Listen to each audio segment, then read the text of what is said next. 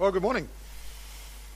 It's great to see you all this morning, and it's my privilege once again to preach from the book of Acts.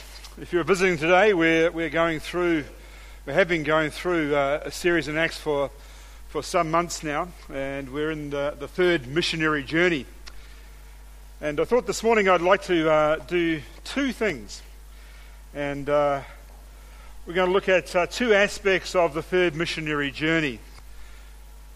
You know, last week we discovered a little bit about Apollos and about the way he came to a town called Ephesus. And he was aided by Priscilla and Aquila, who took him aside and said, hey, you need to really understand a little bit more about God's grace. You need to place that as part of your teaching.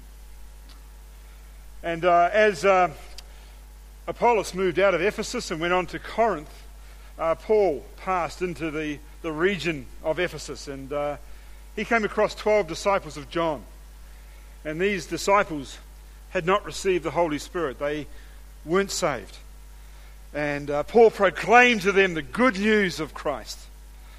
And they received the Spirit of God, and they moved into Ephesus, into the synagogue primarily, and in that synagogue, they taught for about 3 months until a bit of agitation occurred.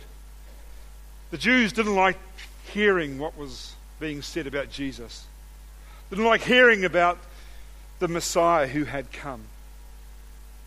And they made it pretty difficult for Paul and these disciples. So they moved themselves from the synagogue in Ephesus to the school of Tyrannus. And continued daily. Don't forget that point. They continued daily in this school to proclaim the Christ.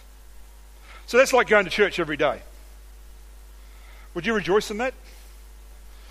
Oh, good. That's not what I was expecting to hear.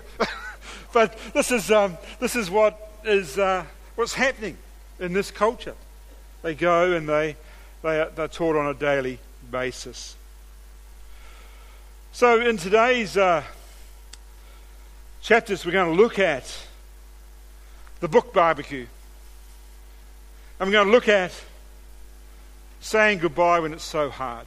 I was going to sing the song, saying goodbye is so hard to do, but I won't. But they're the two things that we will be looking at today. The book Barbecue and saying goodbye is so hard to do. So if you could turn with me, please, to Acts chapter 19. And we'll pick up the story. You see, last week I talked to you a little bit about Ephesus. Primarily, the third missionary journey of Paul is centered on this town. The city, actually, 350,000 strong. And we know a little bit about Ephesus. Paul actually later writes a letter to them, a wonderful letter. And we also read John warns them in Revelation not to leave their first love.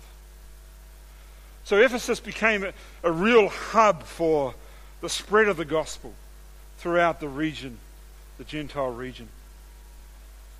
As mentioned last week, this place had a temple there, the temple of Artemis, one of the ancient 7 wonders of the world. And in that temple, they worshipped this goddess Artemis. She was a nature goddess, and she was associated with carnal fertility rituals and religious prostitution.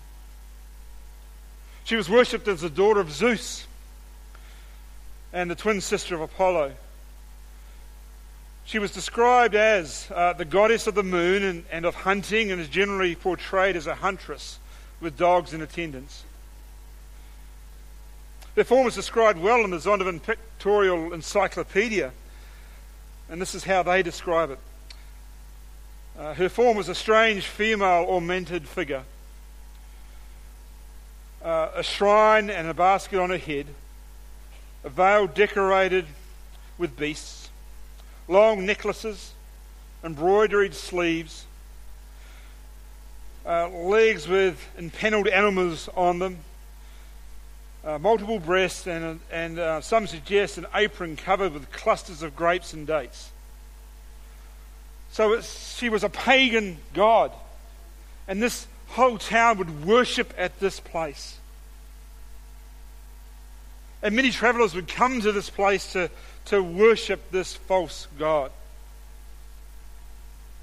So naturally the city was awash with idolatry. Absolutely awash with idolatry. You could walk down the streets of the city and buy your little silver statue of Artemis. So you could remember why you had been there and you could go and worship her when you went home. It is also a very profitable city because east met west here. The Roman roads met at this place. It was a very fertile plain. There was lots of produce, lots of tourism, lots of trades associated, especially with the worship of Artemis. The temple itself was a commercial entity, a bit like a modern-day bank. That's what it was like. You could go and you could trade money. Because the world was meeting at this place, they would trade their money so they could go and worship.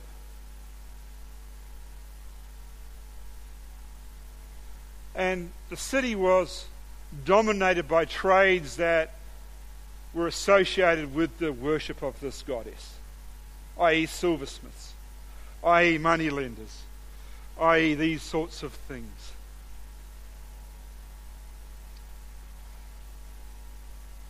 The city was incredibly prosperous.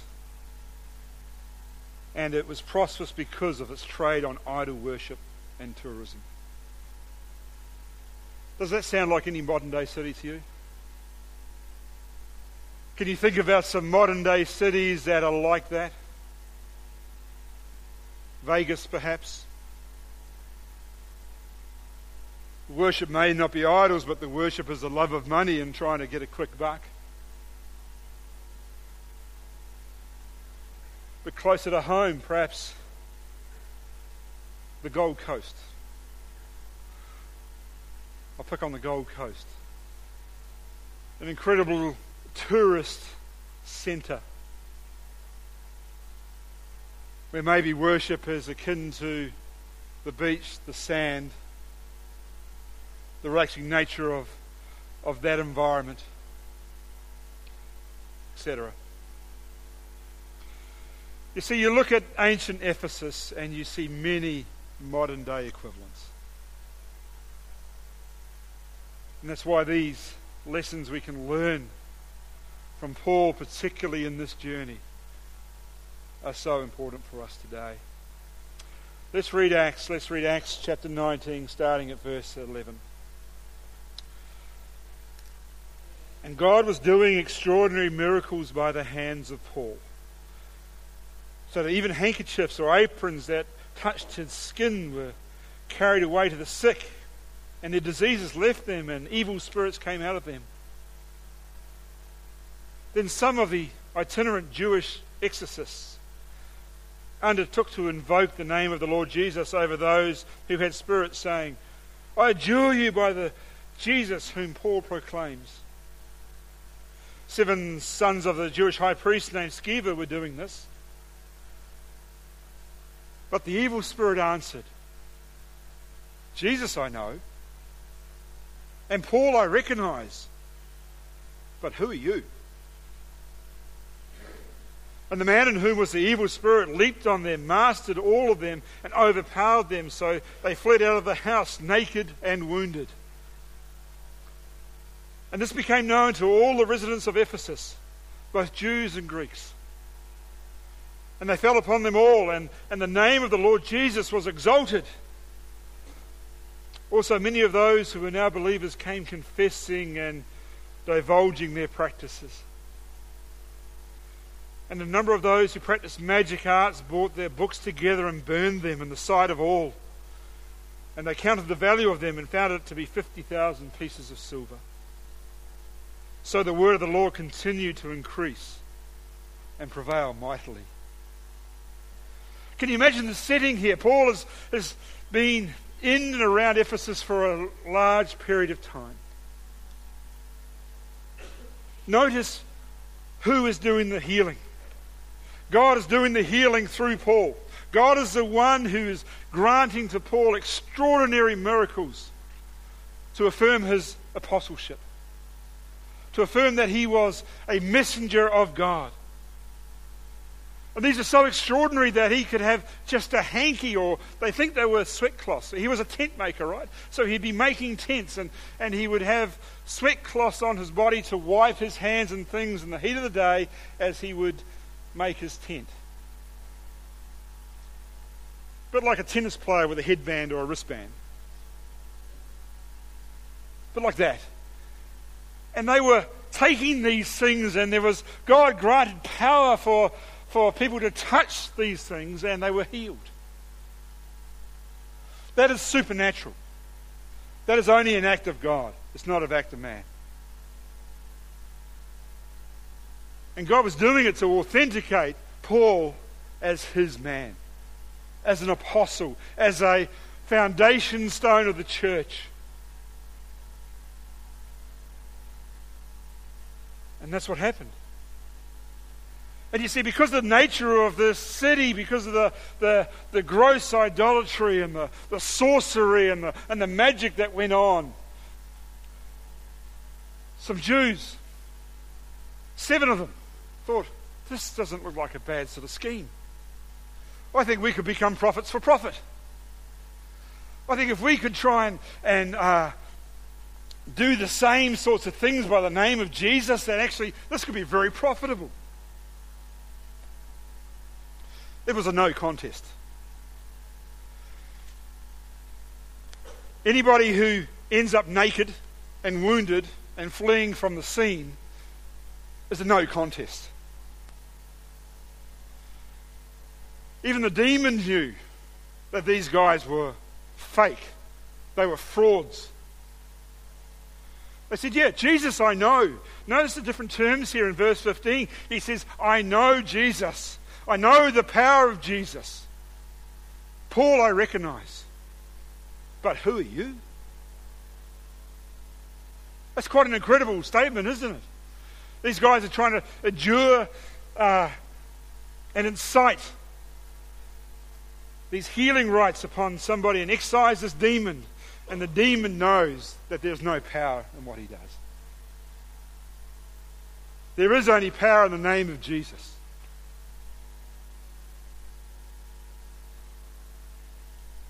And we see that. Because the result of this is remarkable. We see this little scene here. We see the authentication of Paul and his apostleship, his ability to heal. And then we have this result. The story spreads. Hey, this evil spirit jumped out of this man upon these men, these 7 men, and they fled. They were defeated. And the response, both Jews and Greeks, was they fell upon their own faces, and the name of Jesus was extolled. That is the only proper response when you see a miracle of God. That Christ's name is lifted high. Not the healer's name. That Christ is lifted high. We talked about this last week because that's the work of the Spirit. The work of the Spirit is to what? Glorify Him. The work of the Spirit is to glorify His name. And that's displayed here.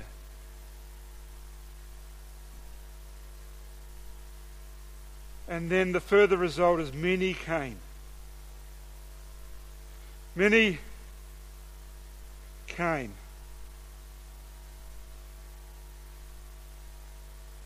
Many believers came. Notice that. And they had a book barbecue. They were convicted by the fact that their faith in Christ, something had to change because they were still involved in practices of the occult. Still involved in magic. They still had books in their presence which were designed for them to do certain things. But the Spirit of God grabbed hold of their hearts, and they laid these things in a bonfire and they burned them. They removed themselves from the temptation of that practice. Why? Because they came face to face with the Lordship of Christ.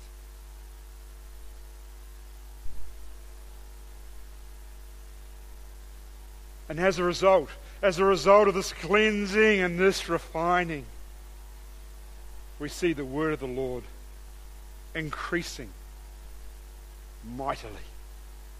This is not new in the book of Acts. Every time there's persecution, every time there's refining, what happens? God's word spreads. God's word grabs hold of people's hearts and they change.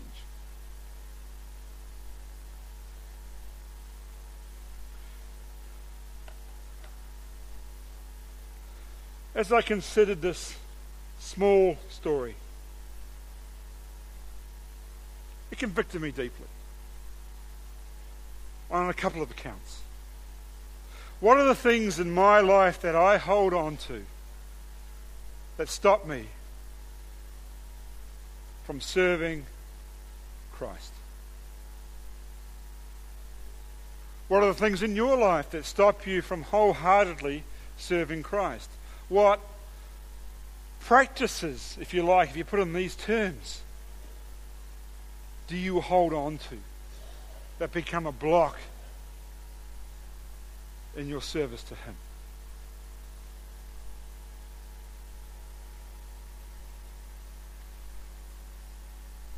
I can't answer that question for you.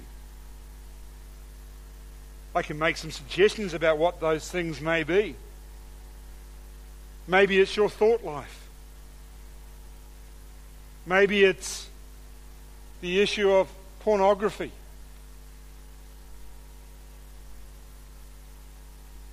Maybe it's the issue of materialism.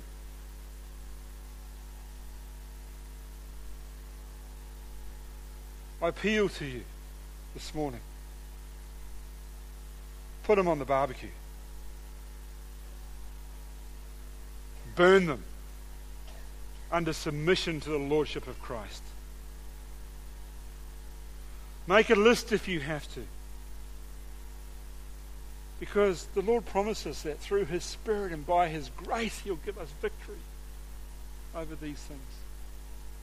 I just think for too long we just stay in the mire. We want one foot in both camps. Jesus calls us to have allegiance to Him and Him alone.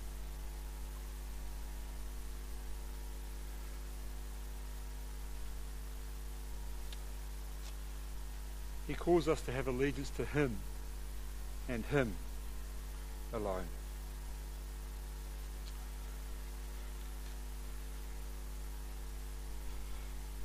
One of the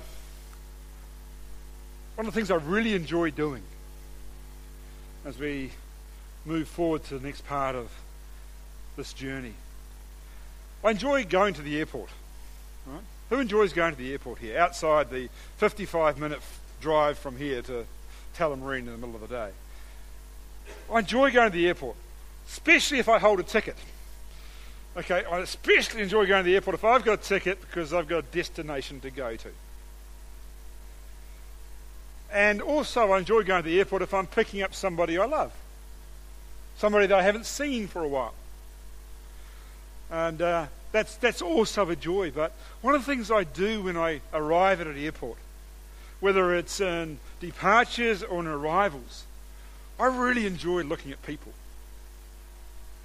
I really enjoy scanning around the crowd and watching reactions. Does anybody else do this, or am I just weird on this? All right. I'm glad we all do this, right? This is a good thing. Because the airport is a place of great emotion, isn't it? You have great emotion when you're farewelling somebody that you love. Like if Shabu was to travel, I'd be in absolute tears of joy. No, tears as in the departure lounge. Because, when will I see you again, Shabu? But you know, that is a sense of emotion that we have. You see, all forms of emotion. And as we read what I have counted the final farewell of Paul to the Ephesian elders, you get a sense of this deep emotion. And I think we can learn some wonderful lessons from this account. So I think we should stand as we read Acts chapter 20. It's a long portion, so if you don't want to stand, that's okay, but I'd like you to stand. And I'd like you to place yourself. You are the Ephesian elders. Okay, you may not feel very elderly, but for this particular exercise, you are these brothers that I, Paul, have called to my latest. I've served with you for 3 years. I'm not going to see you again. I've helped birth the church. I've been a foundation of this church and this community. And I want to pass on to you some encouragement. So let's read. Now from Miletus he sent to Ephesus and called the elders of the church to come to him. And when they came to him, he said to them, "You yourselves know how I lived among you the whole time from the first day I set foot in Asia, serving the Lord with all humility and with tears and with trials that happened to me through the plots of the Jews. And how I did not shrink from declaring to you anything that was profitable, and teaching you in public from house to house, testifying both to Jews and to Greeks of the repentance towards God and of faith in our Lord Jesus Christ. And now, behold, I'm going to Jerusalem, constrained by the Spirit, not knowing what will happen to me there, except that the Holy Spirit testifies to me that in every city that imprisonments and afflictions await me. But I do not account my life of any value, nor as precious to myself, if only I may finish my course and the ministry that I received from the Lord Jesus, to testify to the gospel of the grace of God. And now, behold, I know that none of you among you whom I have gone about proclaiming the kingdom will see my face again. Therefore, I testify or I affirm to you this day that I am innocent of the blood of all of you. For I did not shrink from declaring to you the whole counsel of God. Pay careful attention to yourselves and to all the flock in which the Holy Spirit has made you overseers, to care for the church of God, which he obtained with his own blood. See, I know that after my departure, fierce wolves will come in among you, not sparing the flock.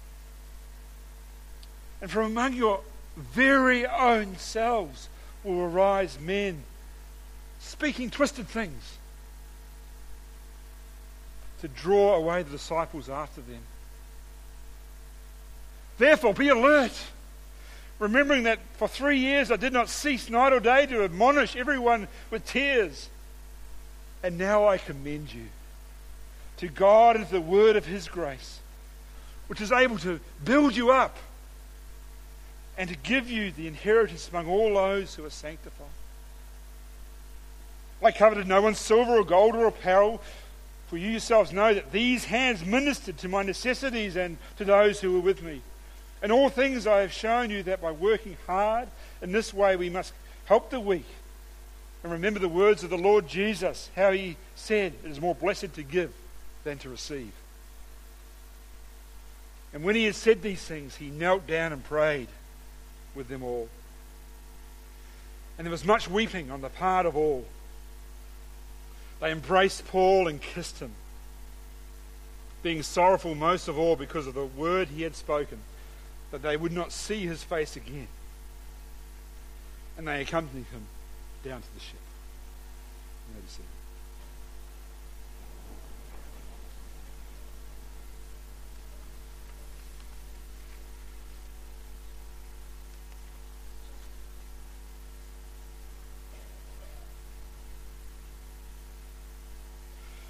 This is where we're talking at this point in time.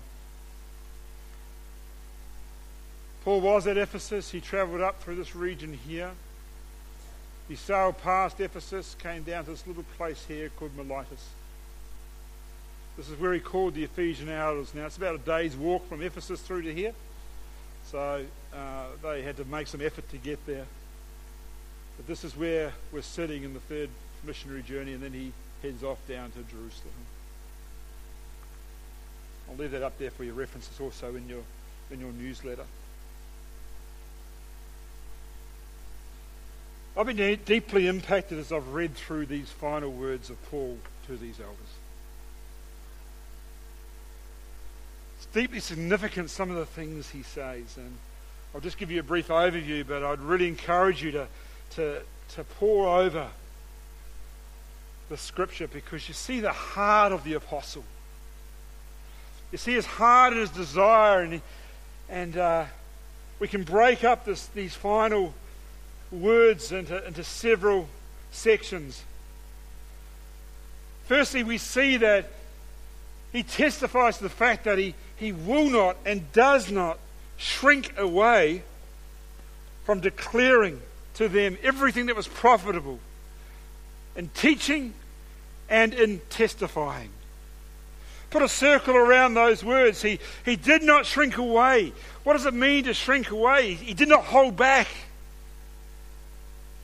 He did not hesitate. It was his whole purpose in his ministry and in his life to declare the glories of Christ and his grace. You see, he served them. He served them for 3 years. This is the longest, most extended stay by Paul in the New Testament. He spent time with these men in Ephesus and with the church. And he served with humility. He served with tears. They saw and were involved in trials together because persecution was occurring, predominantly from the Jewish legalists. And even though these things were happening, verse 20 says, I did not shrink from the task. My sole focus was to be with you, to ensure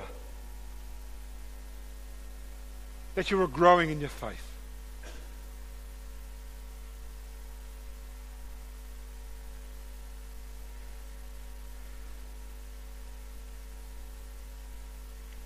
What a wonderful testimony of service.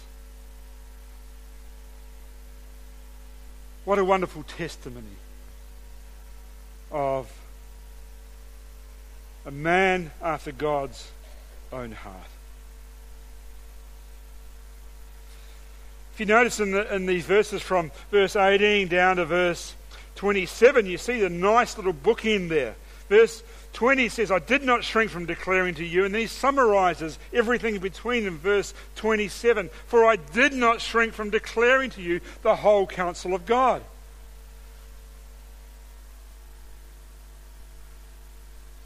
So this is his heart for ministry. He did not consider his life precious. He was encapsulated by what he had received from the Lord on the road to Damascus. If you go back to chapter 9, you can read that.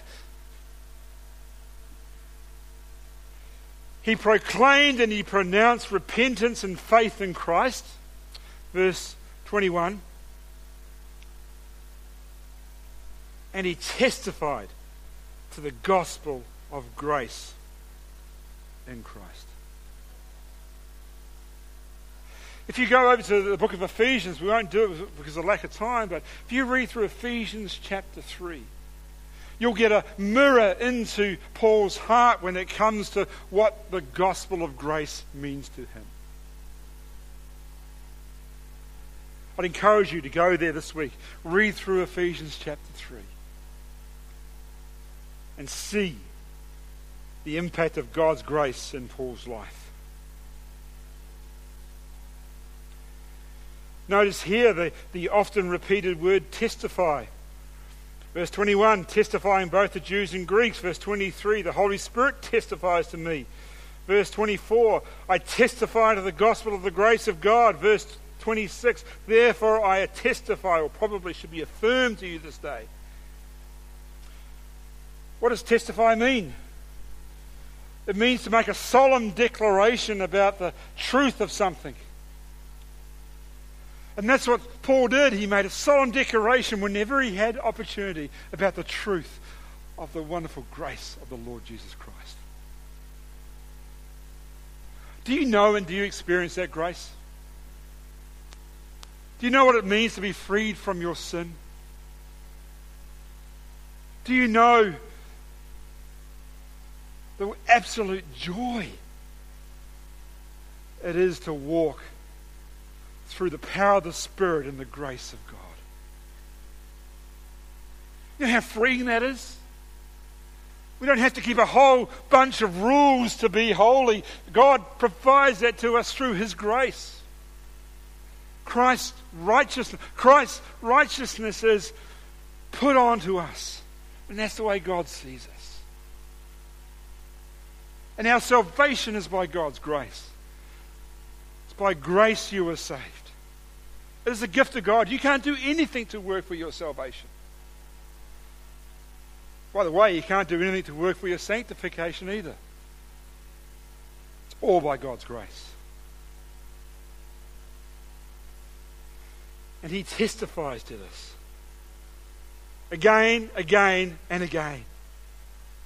He makes a solemn declaration about this truth, that it's God's grace and only God's grace that saves.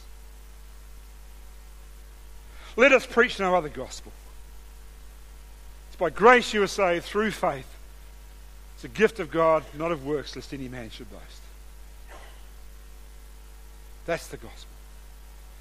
It's not grace plus something. It's not grace plus sign gifts. It's not grace plus speaking in tongues. It's not grace plus a whole bunch of works. It's God's grace and grace alone. Through faith in the Lord Jesus Christ.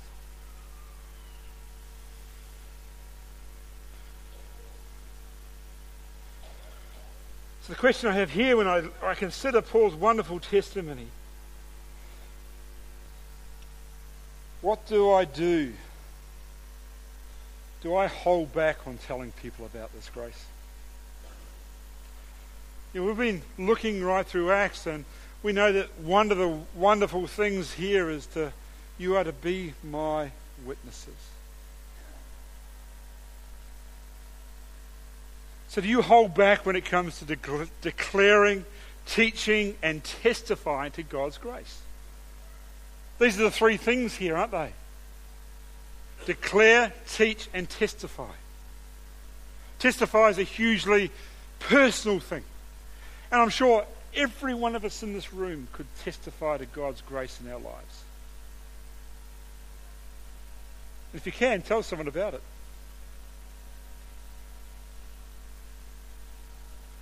You have general grace and you have specific grace. The whole of the world could testify to God's grace in that we have air in our lungs. But you have specific grace. God's grace has saved you.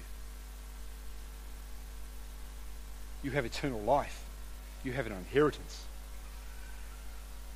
What wonderful things. You see, whatever Paul was to face, he did not consider his life as being of ultimate value. This astounds me. He did not consider his life of being of any value. His only desire was to accomplish the course or the race that the Lord Jesus had called him to. He consistently testifies to the content of God's grace and to the impact of the gospel in his life.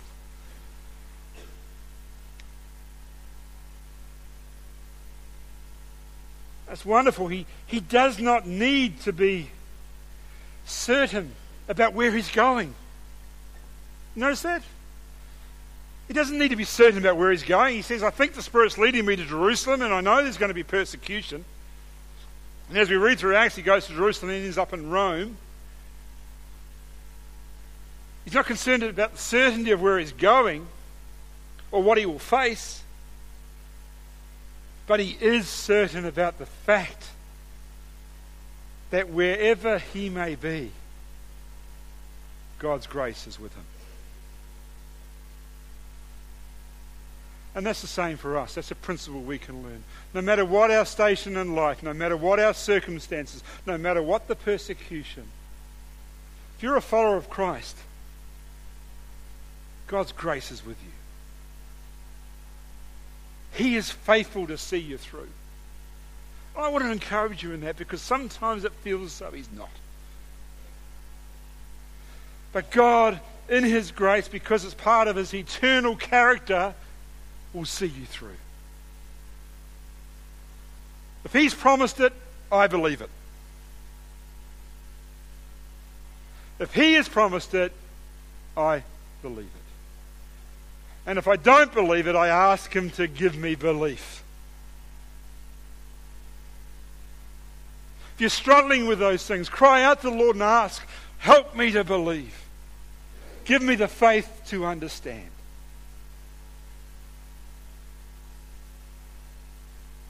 Give me the faith to understand.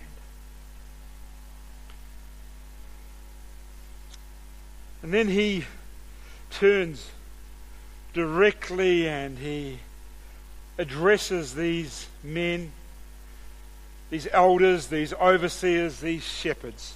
And he gives them two commands. Two quite simple commands. Verse 28 and verse 31. Pay careful attention was the first command. And the second command is, be alert. And both these commands are in the present. So it's a continued action. Right? Always pay attention.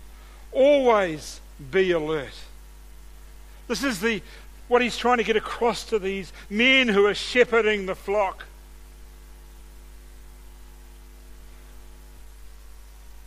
And he says, firstly, pay careful attention to yourself.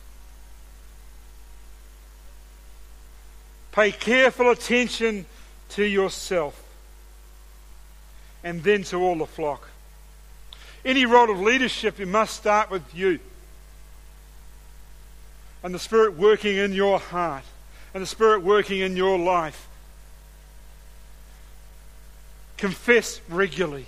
Rely on God's grace consistently.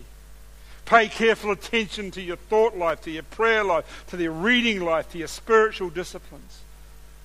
Pay careful attention to the whole counsel of God, which I have proclaimed to you for 3 years. Pay careful attention to the doctrine that you have been taught. Pay careful attention to yourself and then to your flock. Notice who makes someone a leader or an overseer here. It is the Spirit of God. Who leads the church of Jesus Christ?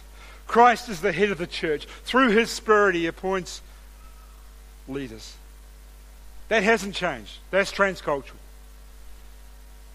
The Spirit of God appoints overseers to primarily care to shepherd the church of God.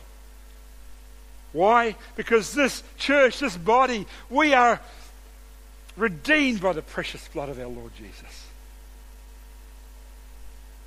This is precious in his sight. And as leaders and overseers, we need to see that the flock is precious.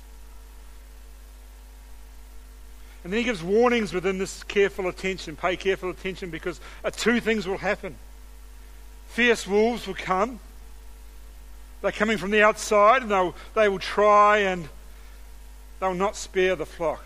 Has anyone here ever seen a wolf attack something? Anyone seen that? On telly? Come on, Discovery. Who's got Discovery? You would have seen wolves attacking animals. Animal Planet. A wolf takes no backward step. When a wolf wants to ravage something, when a wolf wants to get himself something to eat, you're focused. You'll rip that other animal apart. This is the language Paul is using about false teachers. Their desire is to rip your faith away from your bones. And boy, they can be subtle. But their desire is not to spare you. So pay careful attention to them, and then pay careful attention to the ones that will rise up from within your own church.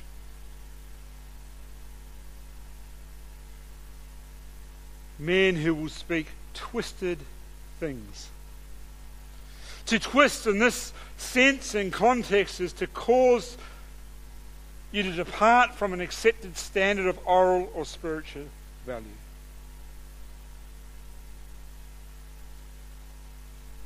So pay careful attention.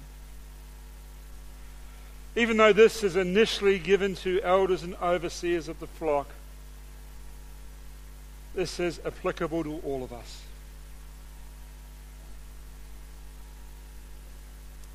In your Christian walk, in your walk before the Lord, pay careful attention to wolves who want to try and get in under your skin, to tear the meat off the bone, who try and twist things that's not aligned with the whole counsel of God. So how do we know what those things are? You test them with Scripture. You test them with Scripture. You may hear one thing, you may hear another thing. You say, oh, that sounds sort of okay. Test it with Scripture. If you don't know how to test it with Scripture, find someone who can help you. That's what shepherds, that's what elders, that's what pastors are for in this context. So that's the first command. The second command here is in 31, be alert. Be alert. Pay careful attention and be alert. And the basis of being alert is remembrance. He says, remember the things I've showed you in God's Word. Consistently be refined by the whole counsel of God. Because I used God's Word day and night for 3 years to admonish everyone with tears. Admonish is a wonderful word. Not that we like being admonished, but here it is a refining, it's a pruning. It's the Greek word called nouthetico. You may have heard of nouthetic counselling, which they take from this text. And it means to counsel about avoidance or to cease an improper course of action. And that's what Paul did. He would counsel and he'd say, I want you to avoid these things. I want you to cease these courses of action. I want you not to be entrapped by the culture in which you live, you Ephesians. I don't want you to be entrapped by the magic and the sorcery and the books on your shelves. I want you to avoid these things. I want you to avoid the things of the world that are impinging upon your faith. And here is the proper course of action. And this is deeply emotional because as he would counsel, as he would teach, for these 3 years, as he would declare the whole counsel of God, he was doing it with tears. Notice that? He has a deep care and love for his people. A deep care and love for his people.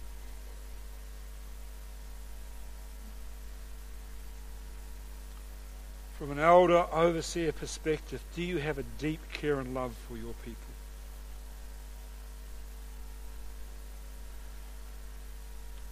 As part of the flock, do you have a deep care and love for your elders and overseers? Are you happy to be admonished? Are you happy to be set on a course of action that is centered around God's Word and His counsel? These are challenges from here. From an application perspective, what do you need to pay attention to yourselves? What do you need to pay attention? What is mirroring your view on the glorious gospel of grace? What do you need to be alert to? What are the things that you need to consistently put into your hearts and minds so you can serve the Lord? And finally, we have a commendation. Verse 32. He commends them to a couple of things. He firstly commends them to God. I know I've commanded these things, but I want to commend you. I want to entrust you to the safe keeping of these things. That's what the word means. It's to entrust. It's a beautiful, soft term. I'm commending you to God and to the word of His grace. That's Paul summing up these entire few verses. These are the things I want you to know and understand, even though you're paying careful attention, even though you're being alert, even though you've heard of my testimony, of my continuedness to declare, to teach, and to testify to you the gospel of grace. I'm commending you to God and to the word of His grace. Why? Because these things are the things that will build you up. These things will help you. These things will improve your ability to function in living responsibly and effectively. These things will strengthen you. They will make you more able. That's what he's getting at. I want you to be equipped. I want you to understand that it's God's grace and God's grace of His word alone. Because these things will build you up and they also will give you an inheritance. And then he gives a general, just a really quick summary. And he talks about the fact that I have not been greedy in my desire for you. I've worked hard with my own hands, so it's more blessed to give than to receive. And then we have this final emotional finish, where much weeping occurs. These elders embrace him, they kiss him, they're sorrowful. This sorrowfulness is a emotional distress. It's experiencing mental and physical pain. I've seen some of that as I've been at the airport when people leave. I understand this. They did not want him to go because of the impact he had in their lives. And they departed down to the ship.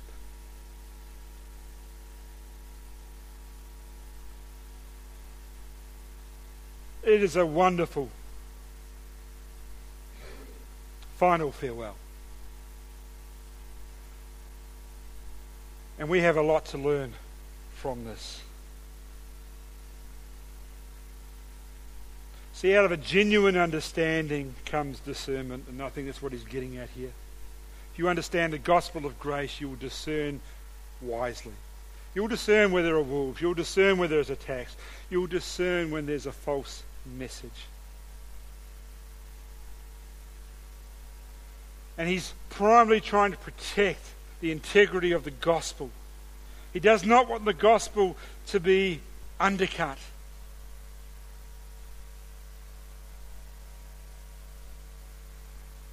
And he wants these men to realize that God is with them and the word of His grace is with them.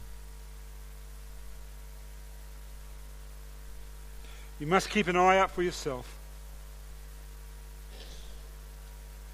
But God is our guide that will lead us to Him.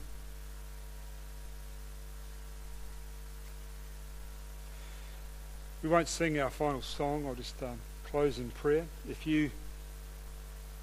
you've thought through this, if you've got things before the Lord you need to confess,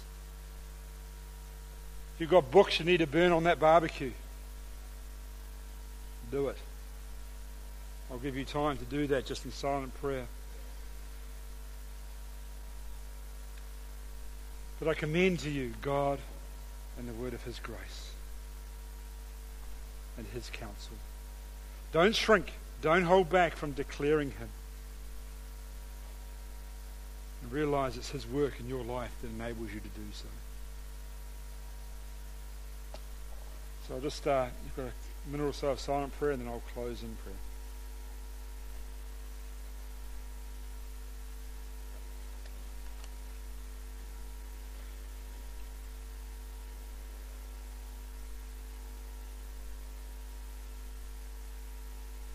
Dear Heavenly Father, we thank you for